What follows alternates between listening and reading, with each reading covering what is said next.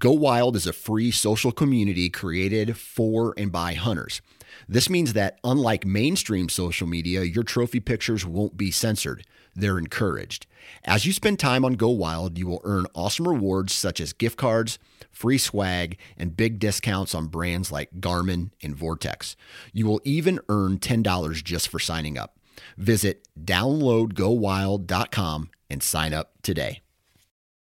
All right, guys, welcome to today's show. And joining me on the show today is Zach Schrader. Now, Zach is a Minnesota native, but he is branching out west this year. He's going on his first Western big game hunt, and I'm excited to pick his brain about what he's been doing in preparation, how you could be doing the same things to think about that, you know, not everybody does. When you grow up maybe duck and deer hunting, and then all of a sudden you're traveling out west to giant country. You know, for years, I didn't sit with binoculars in the tree stand. It's just not something that I did. And to think about the optics that you need, the gear, the footwear, all of that stuff, I hope is going to be beneficial to you guys. So we're going to dive into this episode with Zach. And I just got to say, it's amazing when I get to talk to people and hear their story start to finish. And I hope you guys enjoy that as well. When you hear them preparing for a hunt, and then hopefully following up this episode will be a success story or a trial and error or learning experience that Zach and I talk about post-season. So I'm really pumped about this one. Let's jump in with Zach right now. You're listening to The Western Rookie, a hunting podcast full of tips, tricks, and strategies from seasoned Western hunters. There are plenty of opportunities out there. We just need to learn how to take on the challenges. Hunting is completely different up there. I've harvested 26 big game animals. You can fool their eyes, but you can't fool their nose. 300 yards back to the road turned into 3 miles back the other way. It's always cool seeing new hunters go and harvest an animal. I don't know what to expect. If there's anybody I want in the woods with me, it'll be you. All right, guys, welcome to today's show. And joining me on the show today, I've got Zach Schrader. Zach, what is going on, man? How's it going, Dan? Thanks for having me on here. Dude, absolutely. I'm really excited about this one. We've been talking for a few minutes all about, you know, what your hunting story is and what you're planning on doing this fall. And this is going to be a great episode. I can already tell. We've already been like laughing. I'm getting giddy, like just in excitement for hunting season. And so it's going to be a good one. Before we jump into all that though, I want to give you a chance to share with the listeners a little bit about yourself, maybe where you're from, how you got into hunting, things like that. Okay. So I grew up Painesville, Minnesota, small town, like 2,500 people or so, where almost everybody hunts, I feel like. I mean, I've always grown up with it since I was probably like 4 is when like I became aware of hunting. Because me and my one of my closest buddies, the first time we ever met each other, because our parents were friends, I went to his house, and it was like Big Game Hunter 2005 or something like that on his computer, and we played that thing for like 4 hours while our parents hung out, and that was like the beginning of hunting. My dad has always been into it, and got my first bow when I was 6. And the same day that I got it, so my birthday's in July, it was summer, there was a chipmunk over by our garden, and I asked my dad, I was like, hey Dad, can I go shoot this thing? He's like, yeah, sure, whatever. I pulled back and I just domed this chipmunk at it was probably like 15 yards, and somehow I hit it.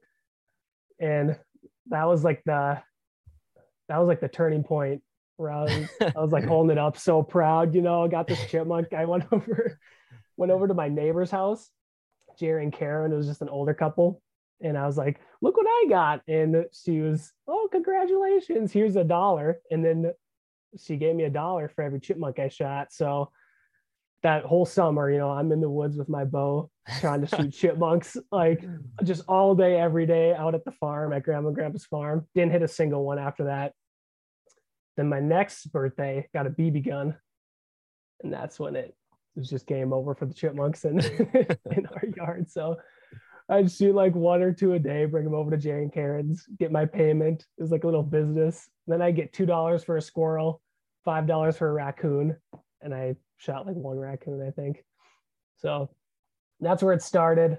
And then I always went on hunts, like duck hunts with my dad and my uncles up until I could shoot. So Man, it's just been a lot of outdoors in my childhood. dude, the whole BB gun thing. I mean, if that's not the best introduction into hunting, I don't know what is. Yeah. Unlike you, I got in trouble for shooting animals with my BB gun. My parents were hunters, but I would shoot like songbirds and stuff, which I mean, yep. big no, right? And Yep. my mom would get so mad and she'd be like, "Are you guys shooting the birds again?" And we're like, "No." And she's got like 100 bird feeders out in the back, you know, under every tree. And she'd like bring in a bird feeder and it would like the glass on it would be broken or there'd be BBs like stuck in the pine. And I'm like, yeah, there's not really any way of getting around this. Like we've obviously been shooting birds. But to get paid for it, man, I would have I'd be filthy rich right now if I could get paid for every bird or chipmunk I shot when I was a kid. That sounds like an awesome business. Yeah, the chipmunks ate their garden, so she was like, "You just shoot as many as you want." I was like, "All right, let me have at it." It was like Say 3 no more. acres of woods we had, and I'd grid that thing like all day. So That's amazing. it's fun. So that's how you got into it. What does hunting look like for you now? I mean, like, what are you most passionate about in the outdoor space? I guess it's mainly duck hunting now, but once high school started, well, actually, I should probably talk about before, because ages 11 through 13 were like my golden years of hunting. Before this would have been like middle school. I shot my first deer with a slug because we're in a slug unit. So I shot a little button buck, super proud of that. And then the next spring, I shoot my first turkey with a shotgun. And then I was like, "Oh, Dad, this is so awesome. Like, I can't wait to go." And then my uncle let me hunt his land that next year. So I got an actual bow that I could shoot deer and stuff with. And that year I shot a nice 9-point. It scored like 126. And just with this, I mean, it was a crappy old bow. Like I pulled it back on this deer right before dark and the peep sight was like completely, I couldn't see. And I had no idea that I could just like go like that with my nose and pump it. So I looked at the deer, I put my pin on it, and then I just put the peep over so it was dark, and I just probably punched the crap out of the trigger and ended up getting a liver shot on it. So he ran pretty far, but we found him the next day. And that was like the high point of my hunting career, I guess. Yeah. And then that next spring I shot a double beard turkey with my bow. So it was like, dang, man, this is like the greatest middle school experience ever. Yeah, it was awesome. It was like, we're in this ground blind, pull back on this turkey. That's right. We didn't know it was a double beard at this time. I'm aiming at its body, but I'm shooting through the mesh and my arrow hooks it and goes up and gets a headshot right on the turkey. So that was just pure luck. And then it happened to be a double beard. And so that was like, wow, I'm not going to get any better than this. And then football started. And then that was like, it was a complete shift. Like football just became my life for up until like 2 years ago, because I just wanted to play college ball, go to the NFL, that type of stuff. Yeah. I told everybody in high school that I'd major in football when I went to college. So played 2 years of college football, then decided like I could only hunt on Sundays, so duck hunt. And it kind of just like lost my passion for it, I guess, football. Because in high school, it's like small town, you're kind of the star, and I'm playing for like the hype, I guess, around it. So get to college, I'm not that guy. And then I started thinking like, why am I still playing it?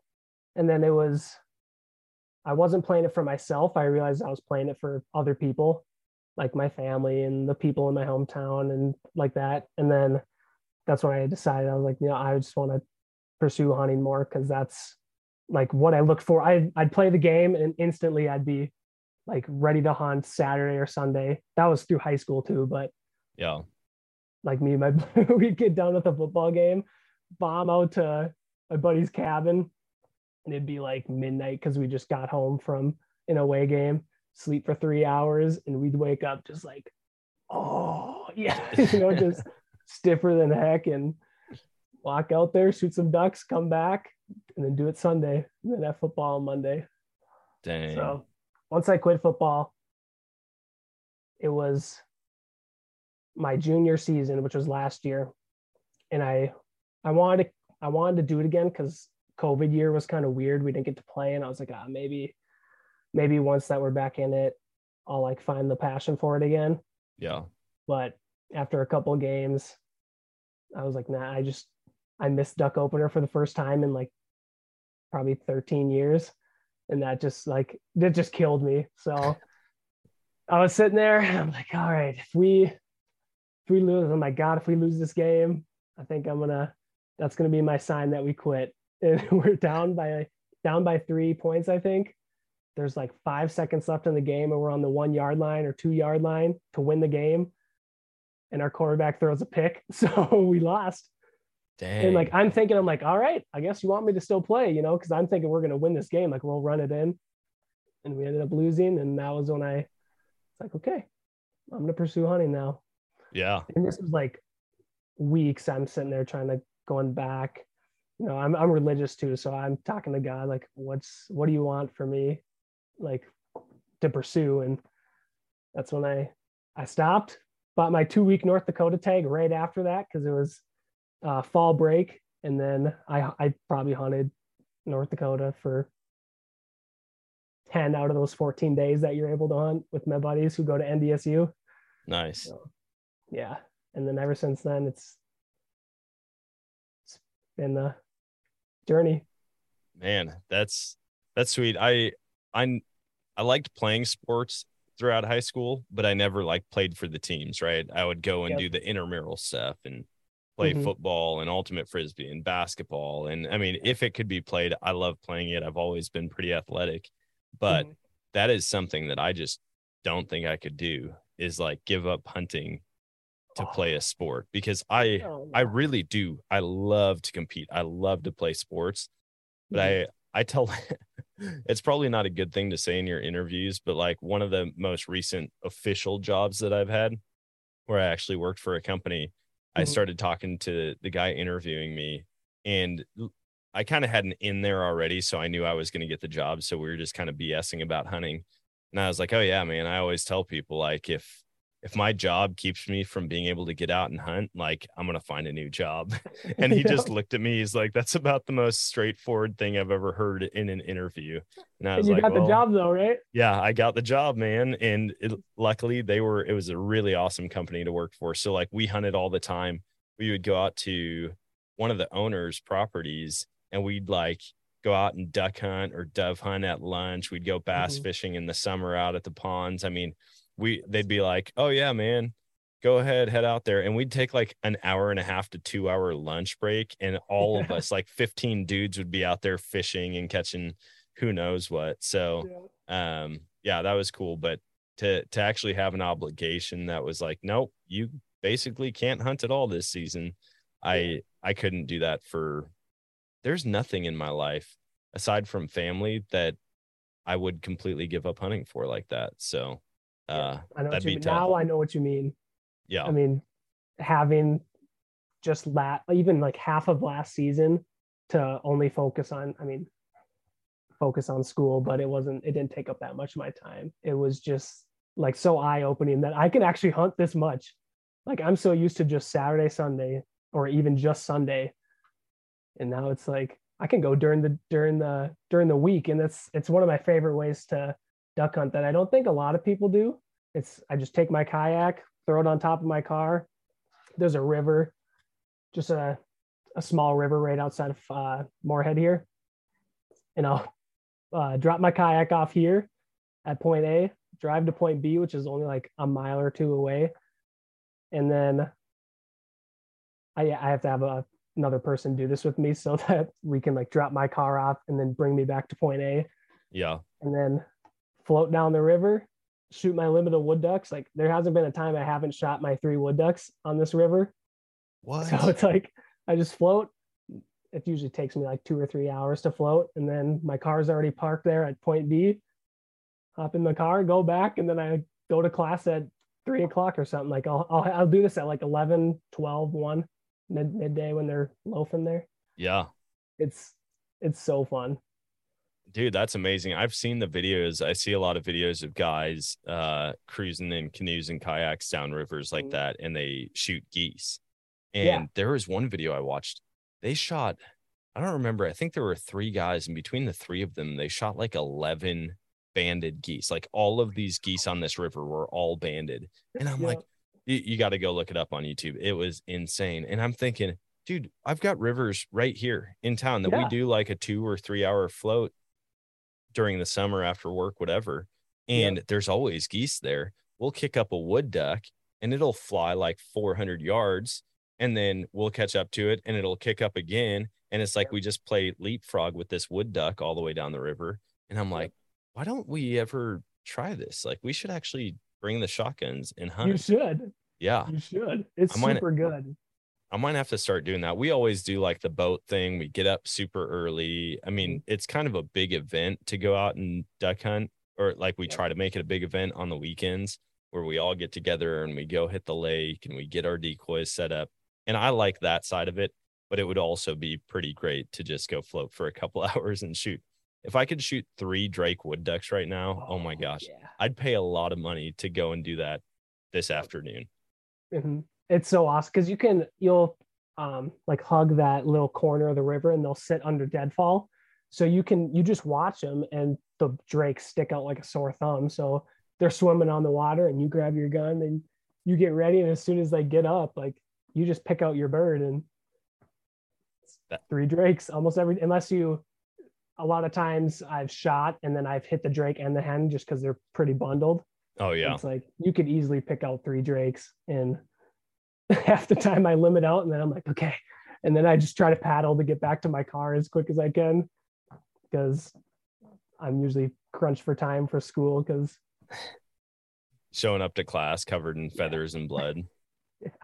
Face paint all up. I did that just one time. And it's like I walked in the class and everyone's like, what the? That's amazing. So you got into, well, you've been waterfowl hunting a bunch. After college, after you got done playing football, did you pick up bow hunting again at that point? Yep. So I got a bow from my uncle when I graduated from high school, and I probably shot it like 5 times before that, just to shoot it. And just because I never had time, all I had time on the weekends was to duck hunt because that was more of my passion. And then last fall, after I quit, Dan Staten, Elk Shape. Yeah. He did that little challenge in December, like shooting your bow this and this. So I did that and I ended up shooting my bow, every day of December, and it's freaking cold as hell up here. And just like, it was so terrible some days. And then I was like, well, I might as well keep it up. Like I've seen a lot of improvement in this last month. So I've shot my bow almost every day since last December. Nice. Which has been, it's just something I do, it's like something to get better at every day. Yeah. It's like, if you don't feel like you did anything, as long as I shot my bow, I feel like I improved at something that's important in my life, which I like. And then I was like, well, I might as well try to get a North Dakota mule deer tag because I'm getting into bow hunting. So that's this year. I mean, you're going on your first Western big game hunt. Yep. First one doing ever. It with your bow. How did you go about picking out? Because this is really, I mean, a bulk of what we're going to talk about today is talking about your strategy, what your plan is for going after them, like not having done this before. And so how did you go about picking out the area that you wanted to hunt? So the last 2 years, in the spring of my freshman year, so that would have been 2020, right when COVID hit. I was super into shed hunting whitetails for the last, 4 or 5 years in the spring with my buddies. We always say he's got the game farm because his dad manages it really well. So we shed hunt that. And then I was talking to some guy at college. He was like, oh yeah, I go out to Medora, which is just a town way west North Dakota. He was like, I just shed hunt the Badlands out there. And I was like, oh, that'd be super cool. I'm like, you find anything? He's like, yeah. Show me these pictures of the mule deer sheds he found. And I was like, oh, dude, that'd be so sweet. Just hold a big mule deer, in my hand. So convinced 2 of my buddies to go out there with me. And we drove. It's only like a 5-hour drive from Fargo. Drove out there, and we're on the valley. Like, okay, what do we do now? And we're driving around. We just see like 3 does in the ditch. I'm like, okay, there's deer here. Let's park. We parked. Walked around for probably hour and a half, 2 hours. You find anything? Nah. And then on our way back, I found the first antler of the trip because I glassed it up before and I was like, oh no, that just looks like a stick. So I got to it and it was a nice 4 point. And we were so excited, and that was our strategy, was just if there was deer in the ditch, there was antlers in the area maybe. And we ended up I think we found like 12 that trip. It was a 3-day trip. And every spring since then, now we've gone out there and we went to a different spot every time to see what kind of deer are in which places. And there's one spot that I walked that I found 4 nice, it was a big 3 point and then 3 nice 4 points, all right sides. And we could not find the left sides to save our lives in this area. So I know there's at least 4 out there that I would shoot for sure. So we're going to go to that spot this fall, me and my dad. Nice. And that's going to be his first Western hunt too, ever, which it's going to be exciting. But that was the main thing. It's like, I don't have time to scout in the summer just because it's a 5-hour drive out there and gas is like $4 a gallon right now. So I don't really want to, but that's kind of the plan. We have like 3 or 4 spots marked that we're going to go, and talking to some other guys, they say, try to spot them early in the morning and then watch them bed and then make your stock on them. Yeah. Once they're bedded. So that's going to be the strategy we're going to use, because navigating those Badlands is pretty difficult. Like if they're on the move, they're just going to go, Well, and the terrain changes. It's amazing how quickly an animal can disappear, even in spots that look fairly flat. And then once you throw topography in there, you'll be like, oh, I can see that entire hillside or that mountain over there. And then animals just appear. It's like they just pop up out of nowhere. And you're like, I've been looking at this for the last hour. Where did that come from? And so that's going to be really cool and interesting, because I haven't done the archery thing yet. And so, I mean, if I get to like 600-700 yards, I feel pretty good on an animal. I can't imagine having to be inside of 50-60 yards, or whatever you're comfortable shooting. It's also interesting to me watching guys like here in the Midwest, right? Excuse me, where they're like, even for me on a whitetail, I'll shoot like 40 yards with my bow on a whitetail. Max. And after that, I'm like, I don't think I'll take a poke unless it's a follow-up shot. If I shoot one at 20 and it runs off to 50, you better believe I'm going to try to stick another one in it if it gives me an opportunity. But out there, I hear people, they're like, oh yeah, man, I shot my antelope at like 73 yards last year. And I'm like, an antelope? What? You mean something the size of a golden retriever? Like, you shot that at 73 yards with your bow? That's a freakish feat in my mind. Yeah. How do you do that? And then you hear of people all the time. They're like, yeah, my effective range with my bow, like on an elk is probably like 80-90 yards. And I'm like, you're crazy. But also it makes sense to have that in your arsenal, to be able to shoot that far and accurate. And obviously the vitals on an elk are like the size of the entire torso of a whitetail. But to be able to do that, then you don't have to close that last 50-60 yards. And that could be the difference between coming home with meat and not. Yeah. So, And that could be the hardest part too, is getting within that 40 to 50 yards. yeah. So I want to get a movable sight right now. I have the locked 5-pin, so I'm effective up to 60, but I don't know if I'd take a shot at 60, just because in my backyard. So we have a little college house here in Moorhead. The farthest I can shoot is 50, and I'm like right on the edge of the road. So I'd have to go to the neighbors across the street and shoot across the road, which is probably illegal. So I don't get much shots at 60. Yeah. But I mean, I feel like 50 is a great range, and you've got a lot of energy. You'll get a lot of penetration at that distance. And I mean, 50 yards, it's not going to be easy to get that close to an animal, but it's definitely doable.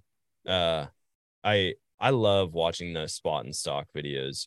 We've done it, but it's definitely not, like I said, that final closing the distance. We've done the spot and stock where we see it at like 1,500 yards, and then we get down to 300 yards, and then we shoot an animal, which is still a lot of fun. But to put that last bit of effort into it, or to play the wind and the topography just right, where it's like, dude, you might not see the animal again from 120 yards out until you're like 15 yards. It's bedded. You're about to pop up over this knob and like have to draw and shoot quickly. Oh my gosh. I'm getting so amped up, like really excited for you about this. This is going to be amazing. So aside from practicing with your bow, and then I know you said you had talked to several people about it. What other information are you taking in to prepare or to figure out what kind of strategy you want to implement this fall? The strategy, when I'm out there, I don't really have one yet. Actually, I probably won't even have one, but I'm doing the Cameron Hanes thing before we start. Yeah. And I'm gonna run every day before lift. And I started this a couple of days ago, and I'm going to be doing that just to be in shape. Cause when we're out there shed hunting, it's like, we get pretty gassed, walking up those little knobs and all that out there. So I just want to the thing I'm going to do is just to be in the best shape possible for it. Yeah. Because I know I'm confident with my bow. It's just, I want to be able to, I don't know if I'm mentally able to keep going all day for 4 or 5 days, just because I've never done it. Yeah. And I know some guys do like those 14-day backcountry hunts. Like, that's just crazy. I'm getting nervous for like a 4-day hunt where we're going to probably be in the car most of the time, and then putting stocks on from there, or a couple miles out maybe. So I'm just trying to be in the best shape possible for it. And hopefully my dad can keep up. He's 52. So. Guys, I can't believe it, but we are 1 month away from season openers all across the country. And if you're like me, you're finalizing your gear list, getting last-minute preparations set in place, and a few things that you cannot forget are a good rangefinder and a good set of binoculars. Or, best of both worlds, the two combined into one. Vortex offers their line of Fury binoculars with range-finding capabilities and applied ballistics built right in. I'll have mine around my neck from the mountains of Utah to the north woods of Wisconsin and every trip in between. So if you're ready to get serious about your last minute prep to increase your odds this fall, check out what's new from Vortex at vortexoptics.com and head to your favorite Vortex dealer to make sure you're ready for everything fall can throw at you.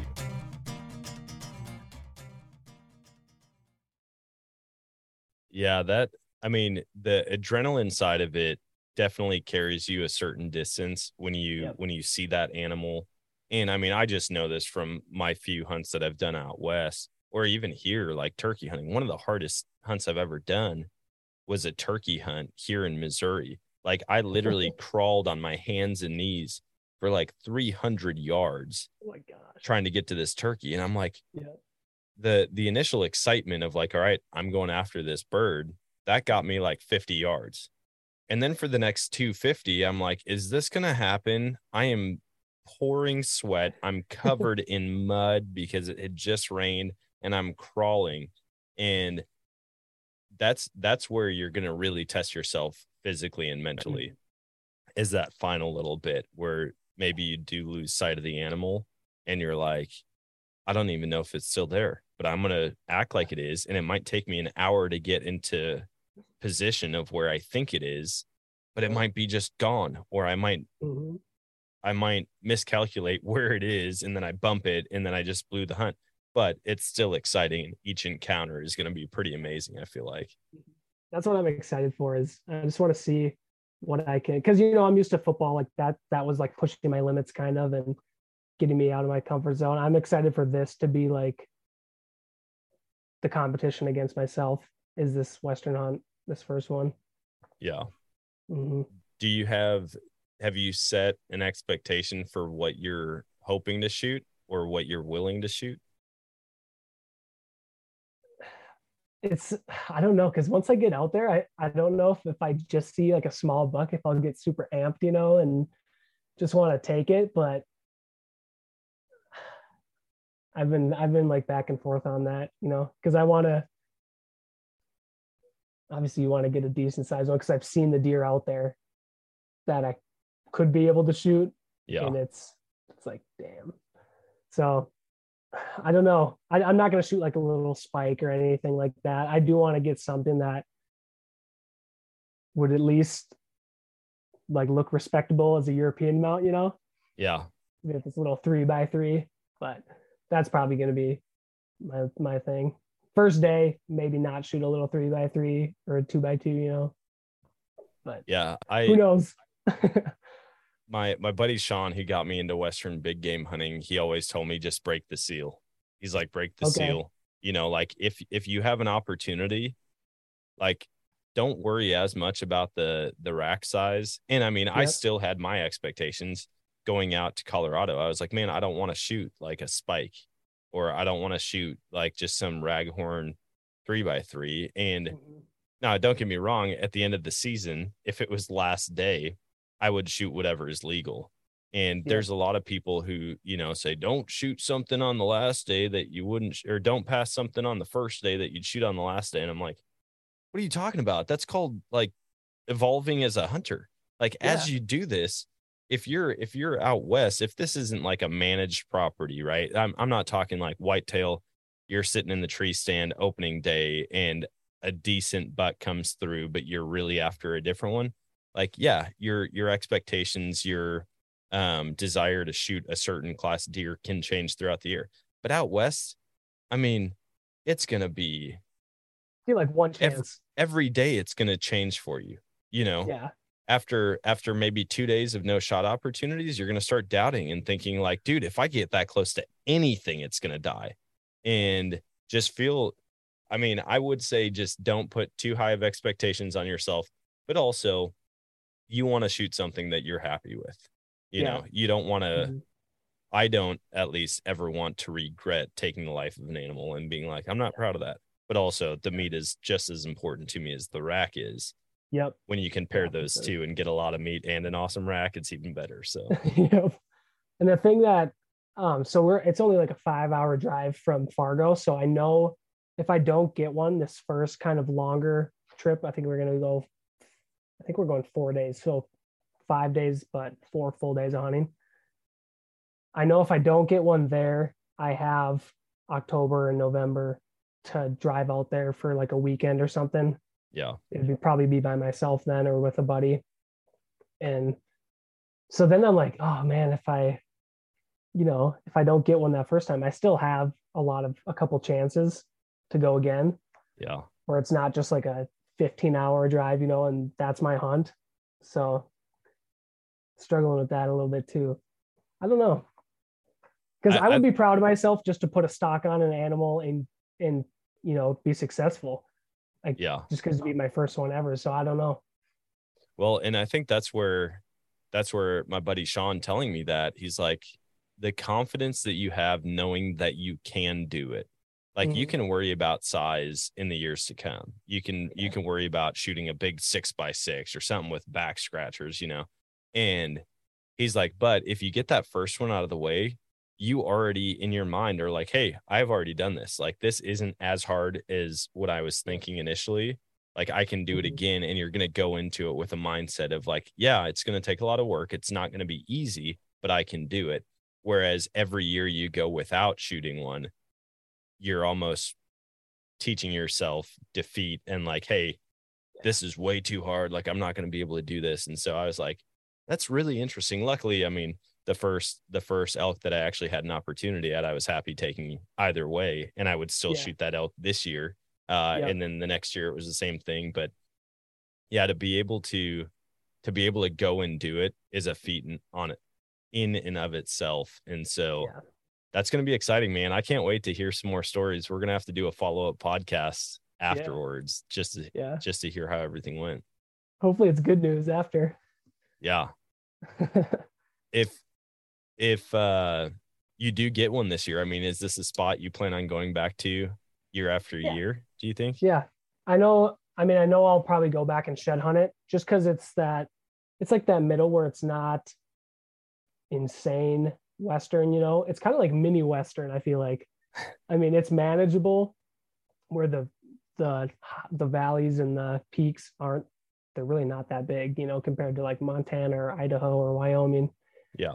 And I found one elk shed out there. So it's like, I've got that or that itch scratched already from North Dakota. So it's like, I've got a lot of love for it.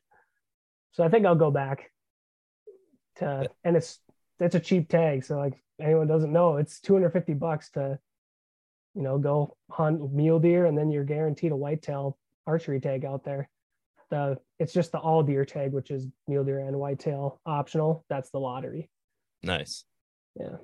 Dude, I feel like that'd be a great hunt. And I never really thought about that, having almost an introduction state to Western hunting. You go to do something that's more physical than what you're used to, maybe say in Tennessee, but it's less physical than if you're going and hiking the mountains of Idaho. And so to put yourself in a more physical environment where it's going to require so much more of you, you're going to test yourself mentally, but maybe you're not jumping in the deep end. You know, you're just hanging out in the kiddie pool while you learn to doggy paddle. And then maybe years to come, you go and do a harder thing. I guess I never really put that together, that there's places like that where you can get kind of the feel of Western hunting, but not the full experience just yet. Yeah. And even South Dakota is kind of like that. I know a lot of people do focus more on South Dakota, but I looked at the draws and it was way easier for me to draw a North Dakota one. So that's why I went there. And it's not like backcountry out there. I mean, most of the times when you're on top of these little buttes, it's like you have cell reception and all that comfort, you know, you're not too far away from civilization, I guess, even though North Dakota has like no people. So you're pretty far away from no matter a lot where of people. You are in North Dakota, you're away from civilization. Yeah. So, I mean, I got 2 flat tires out there this spring and we survived. So it's not terrible backcountry. What have you done different gear wise? You know, I mean, obviously going from duck hunting and whitetail hunting, there's a change of things that you're going to need, or like a lot of people don't put in Wisconsin. When I grew up hunting there, we put a really high value on thick insulated boots. You didn't have to be able to hike all day in them. You know, you just had to get to your tree stand or to the blind or to the bucket that you're going to sit on. And that's it. And then they had to keep your feet warm while you're sitting there in, 2-degree weather all season long. But obviously hiking around, putting stalks on animals, you're not going to be wearing those 1,600 gram insulated Rockies. What other gear have you had to adjust or purchase in order to get ready for this hunt? Starting with shed hunting out there, I had to get my first good pair of boots. So I got some crispy West River 2s, pretty sure. Got those for shed hunting because the season before that, I had these old, Rocky boots, but they weren't the insulated ones. They were just normal hunting boots. And it just shredded them. there was holes all in my boots like the second day, and those boots were trashed after one shed hunting trip. So I got a decent pair of boots for that, and they're holding up super well. I love them. And clothing wise, I'm keeping so I have a lot of Sitka gear. So Yeah. I am keeping all my base layers from duck hunting, just like the wicking stuff, the lightweight hoodie and all that stuff. So I'll wear that even though it's not technically the right camo, but got some, I think I'm good for clothing, got just a cheap pair of rain gear if it actually does end up raining out there, which it hardly ever does. And I'm on the fence of if I need a spotting scope or not. I can't get myself to buy it. When we were out there, a lot of the deer that I've spotted, I spotted them pretty well with just binos. Yeah. Because you're not looking extremely far distances out there. So I don't think I'm going to get that. And then like pack wise, I got a new pack, but it's kind of like a day pack. So I don't know if that's gonna. I know I could fit a quarter in there from a deer, maybe 2, but it's not a meat hauler. So my dad's got one of those, thank goodness. So I don't have a meat hauling backpack yet. I'm gonna see how the Apex pack from Sitka. I'm gonna see how that works for this. But gear wise, I might be a little underprepared, just because I'm college and I'm broke as shit. But I mean, if you've got boots, you've got binos, like those are 2 major things when it comes to Western hunting. And I'd tell people that whether they're archery or rifle hunting, the pack I would say is probably next in line because you already have the clothing. If your dad has a meat hauler and if you had one, you guys could essentially get that whole deer out in one trip pretty easily. Whereas if you just have a small day pack, you might have to make a second trip in there for it. And that's just part of it. The spotting scope though, I figured like the Dakotas, you'd probably need one for super long range. But if you said like you're spotting a lot of these deer fairly close, as long as you have good clear binos. Do you have a tripod for your binos at all? Nope. Dude, I would highly recommend that. I listened to a Meat Eater episode years ago and I was like, interesting. Yeah, it makes sense. Like when you're just holding your binos, it's kind of shaky, it's kind of wobbly. Well, I don't remember what Vortex spotter it was. It was like the Summit. It was a real lightweight one, collapsed down pretty small. I mean, to where it could fit in most pockets that a water bottle could fit in. And so I bought that. And my first time sitting down behind that, hooking up my binos to the tripod and just looking through it, I'm like, I feel like it went from 480p to HD that fast because I wasn't moving at all. So like I could legitimately see songbirds flying around at like 700 yards. And I was like, this is a game changer, man. I wish I would have known about this earlier. So now my tripod goes with me everywhere. And for anything, I mean, really, unless you're trying to accurately judge an animal or get really clean video of it, you don't really need a spotter for anything that's going to be within sight like that. But what you could do also is get like the phone scope attachment. Yep. I got that for my binos and I got it for my spotter. And so now I can hook my phone up to it super easily, like clip it in, and then I can get that extra magnification just on my phone by like, spreading my fingers on it. And so instead of having to get like a 60 or an 80 power spotting scope, I can use my 10x42 binos, and then I can get an extra 3 times magnification. So now I'm actually up to like 30 and I can get a decent look at animals even with that. So something to think about, it's going to be a lot cheaper than a spotting scope.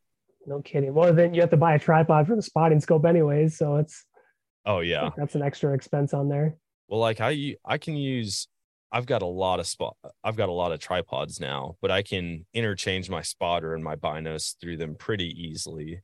I will say I'm so happy. I got the Razor HD spotter from Vortex, and it is unbelievable. Like, it actually breaks apart. It breaks in half so that you can like stuff it into a smaller pocket instead of having this super long one.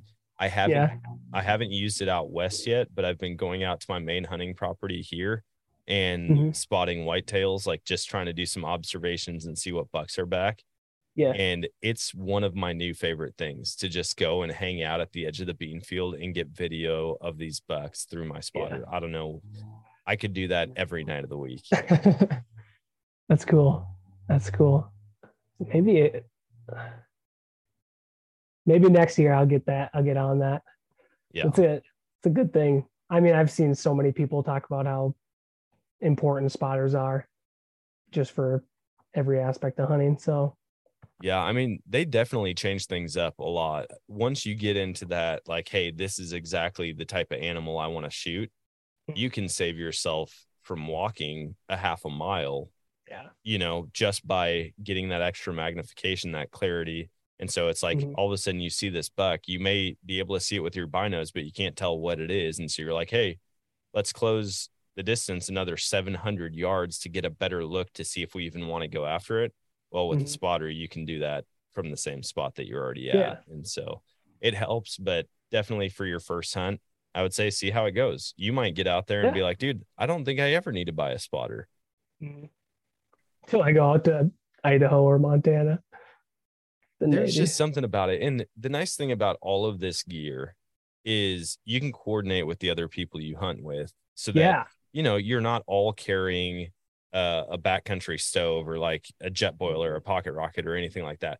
You don't all have to have a spotting scope. You don't all have to have a cook set. You don't all have to have a tent. If you have one guy with a lightweight 2-man tent or a tarp, you can really coordinate so that everyone's not going in super heavy and you have one of everything instead of 5 of everything. I never thought of that either. Yeah. And I gotta get my buddy. He's got a spotting scope. I gotta get him to come out there with me. Or just borrow it, man. 4 days. Yeah. Dude, he can live without that thing for 4 days. Yeah, he can. I can convince him. Yeah, it's definitely helpful. Like, even on the road, man, it's a lot of fun. Get like a window mount. You can get the window mount that goes right on top, so you can actually spot from inside the car, and you kill the engine so you don't get the vibration of it, and you can sit there and glass or video stuff. But dude, once you're putting that stock on, man, this is one piece of advice that I will tell you that I tell a lot of people that I talk to, probably everybody that are going out on their first hunt. Have your pack with you, like always, because you're going to get to a point where you're like, man, I'm going to be right back past this. I'm going to set my pack down, like, so that I don't have to worry about it. And if you've got a buddy right there, that's different. But if you set it down like mid stock, you could chase that animal for another 900 yards. And then you're like, crap, where did I put my backpack? Or you get it down and then you're like, dude, I don't have any of my knives or game bags or literally anything to take care of this animal. Now I have to go back, find my pack, come back, retrieve the animal. And it is easy, man. I've done it multiple times, even with that mindset, like, don't leave your pack anywhere. I'll just set it down. And then all of a sudden in the moment, it's like, oh crap, dude, there's an animal. I got to get closer. And then 30 minutes later, I realize I don't even have my pack. Like, all I have is my rifle, and hopefully I can get back and find it. So yeah. And it's like 1,000 yards away. Dude, it's easy, man. There's so much stuff, and like, you're going to learn a ton, and each year you're going to learn even more and more. And I'm excited to hear how it goes. Yeah. It's like every single year, no matter how good you think you are, it's like you're going to be a student your whole life of the outdoors, because so much can, change year to year. Oh yeah.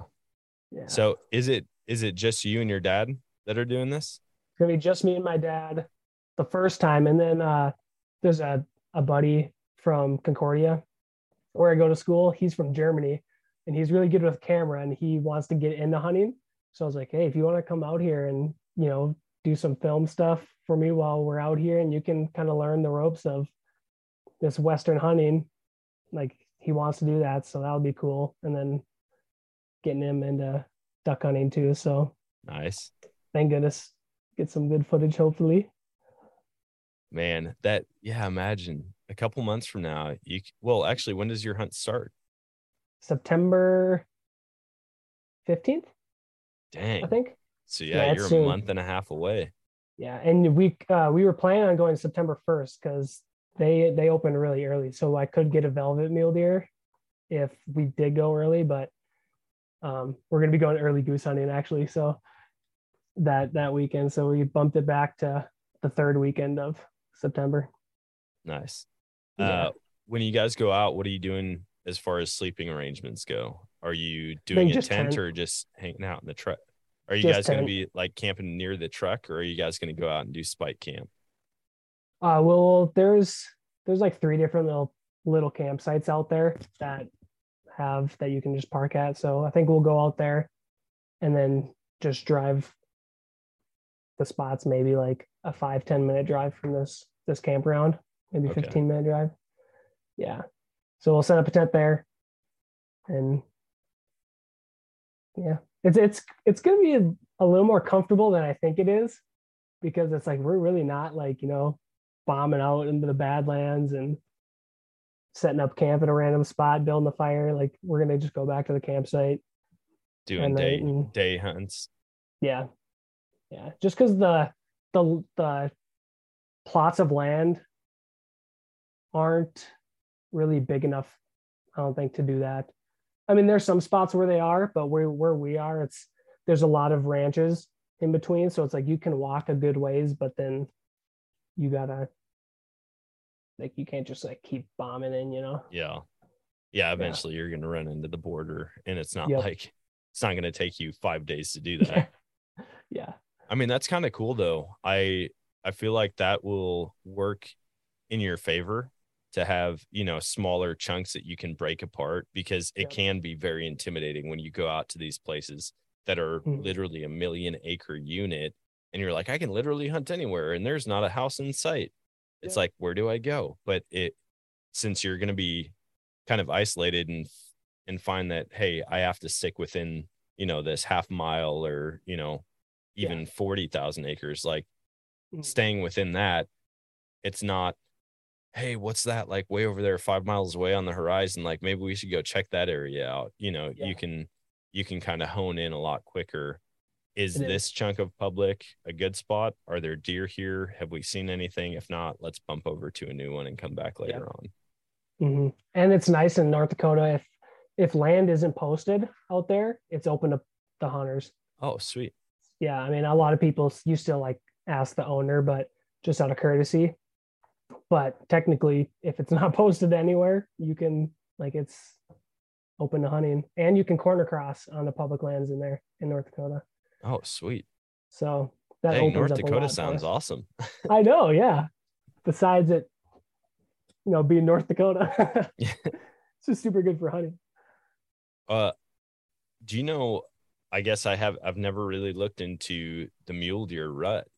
When does the rut hit in North Dakota for muleys? I think that's late. I think it's in November. Oh, okay. I think it's during rifle season, actually. Okay. Which kind of stinks, but we get a ton of opportunity before the rifle season starts. Well, and it might be great because, like, the big mature bucks that everybody wants to go after, they might not be surrounded by a bunch of does, and so you might only be putting a stock on one good mule deer instead of walking into like 12 sets of eyes and ears and noses, and it might work to your advantage early season to be able to go and do that. And I don't know, I mean, I'm assuming mule deer bucks also have their like bachelor groups that they hang out in, probably leading up to the rut. So you might run into a little bit of that, but at least then you can see, like, the bachelor groups. That's my favorite thing. The fact that, like, bucks all year until it's time to breed just hang out with the other dudes. Like, I'm like, that is so, I find it very comical. And when you get out there and you can see that, then you can actually compare and say, hey, this is really the average class. Like, if I want to go for 3x3 or 4x4 or bigger, like, I'm seeing a lot of small deer, but there's plenty that are that size. I think I could still make it happen on a big one. Yeah. I'm excited. That's super excited. That's super exciting, man. I can't wait, like I said, to hear how it all pans out for you. And I definitely want to get out and do an archery hunt out west soon. And so I might just live vicariously through you this year. And I'll keep you updated too, because I'll be about that same time. I'll be in Utah helping my friend Linnea on an archery hunt. And so elk or mule deer? Mule deer. Nice. So yeah, same deal, totally different terrain probably. But we'll keep in touch and see how that goes. Before we hop off the call, I do want to give you a chance to share with everybody where they can find you, how they can follow along and keep up with how your hunt's going. Okay, I'm super active on Instagram. So it's just Zach Schrader, or it's Zach, ZACHS, and then Schrader, because Zach Schrader was taken. So I just add an extra S in front of that. Nice. Yeah. I tried being active on TikTok for a little bit, but then a bunch of they kind of just banned a lot of the stuff, if there's a dead animal or a mount so I kind of stopped with TikTok. I know you're super active on it, right? Yeah. I definitely have to navigate the guidelines, the community guidelines and restrictions. Yeah. I posted a video, and I don't know if I've said this on this podcast, but there's a guy named famous fisherman. His name's Dan. He's from Florida, and he posts all the time. He's always on live out fishing in his kayak. Well, he did this duet of a guy who is like playing a comb on his teeth, like making a sound with it. And so then Dan, the music like behind it, he had his fishing pole and he was like playing the bass with his fishing pole. Yeah. And so I was like, oh, sweet. And there were chimes in it. So I grabbed 2 rifle shells and I start clinking them together like to the beat. And so we're all playing like these unconventional instruments and pretending that we're making the music. And they kicked me off for that because I had empty rifle casings. Yeah. And I was clanging them together and I'm like, all right, this is getting obnoxious. And so I navigate it pretty well now. I just don't have any weapons or dead animals in it. And it's still fun content to make, but it's unfortunate that we have to do that. Yeah, it is. So I've stick to Instagram, but it is fun making those little like comedy skits on Reels. I love it. Yeah.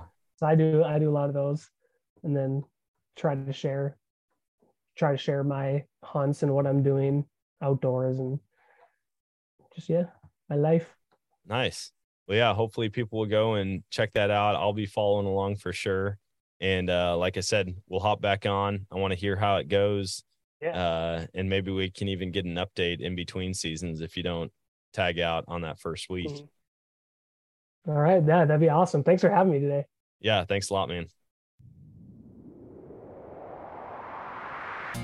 And that is going to wrap it up for today's show. I really enjoyed that. And I've got to tell you guys something. I feel so blessed and so honored to be able to do this. Like the fact that I can hang out and talk with fellow hunters and outdoorsmen and women all across the country, that people want to take time out of their day to listen to the podcast or to join me as a guest. The interactions that I have on social media and online with people from all around the world, really, about their history. Like I get pictures from people all the time. They're like, hey, check this out. And that interaction is awesome. I've really enjoyed building these relationships with all of you guys. And so feel free, if you're someone who's been listening to this for a long time, reach out and maybe we can get you on the podcast. I just like connecting with other people. And so thank you guys for the support. Thank you guys for listening and taking the time out of your day for this to be a part of your life. And I guess that's enough of that. We got lots coming up. I will be this time next week in Utah on an archery hunt. I will have a new duck dog, which I'm really excited about. Well, a new future duck dog, if that makes sense. I'm getting a puppy. It will not be trained yet, but lots of changes going on in my life. And we're going to hit the road here in like an hour. So thanks for listening. And until next time, get out there and chase new adventure.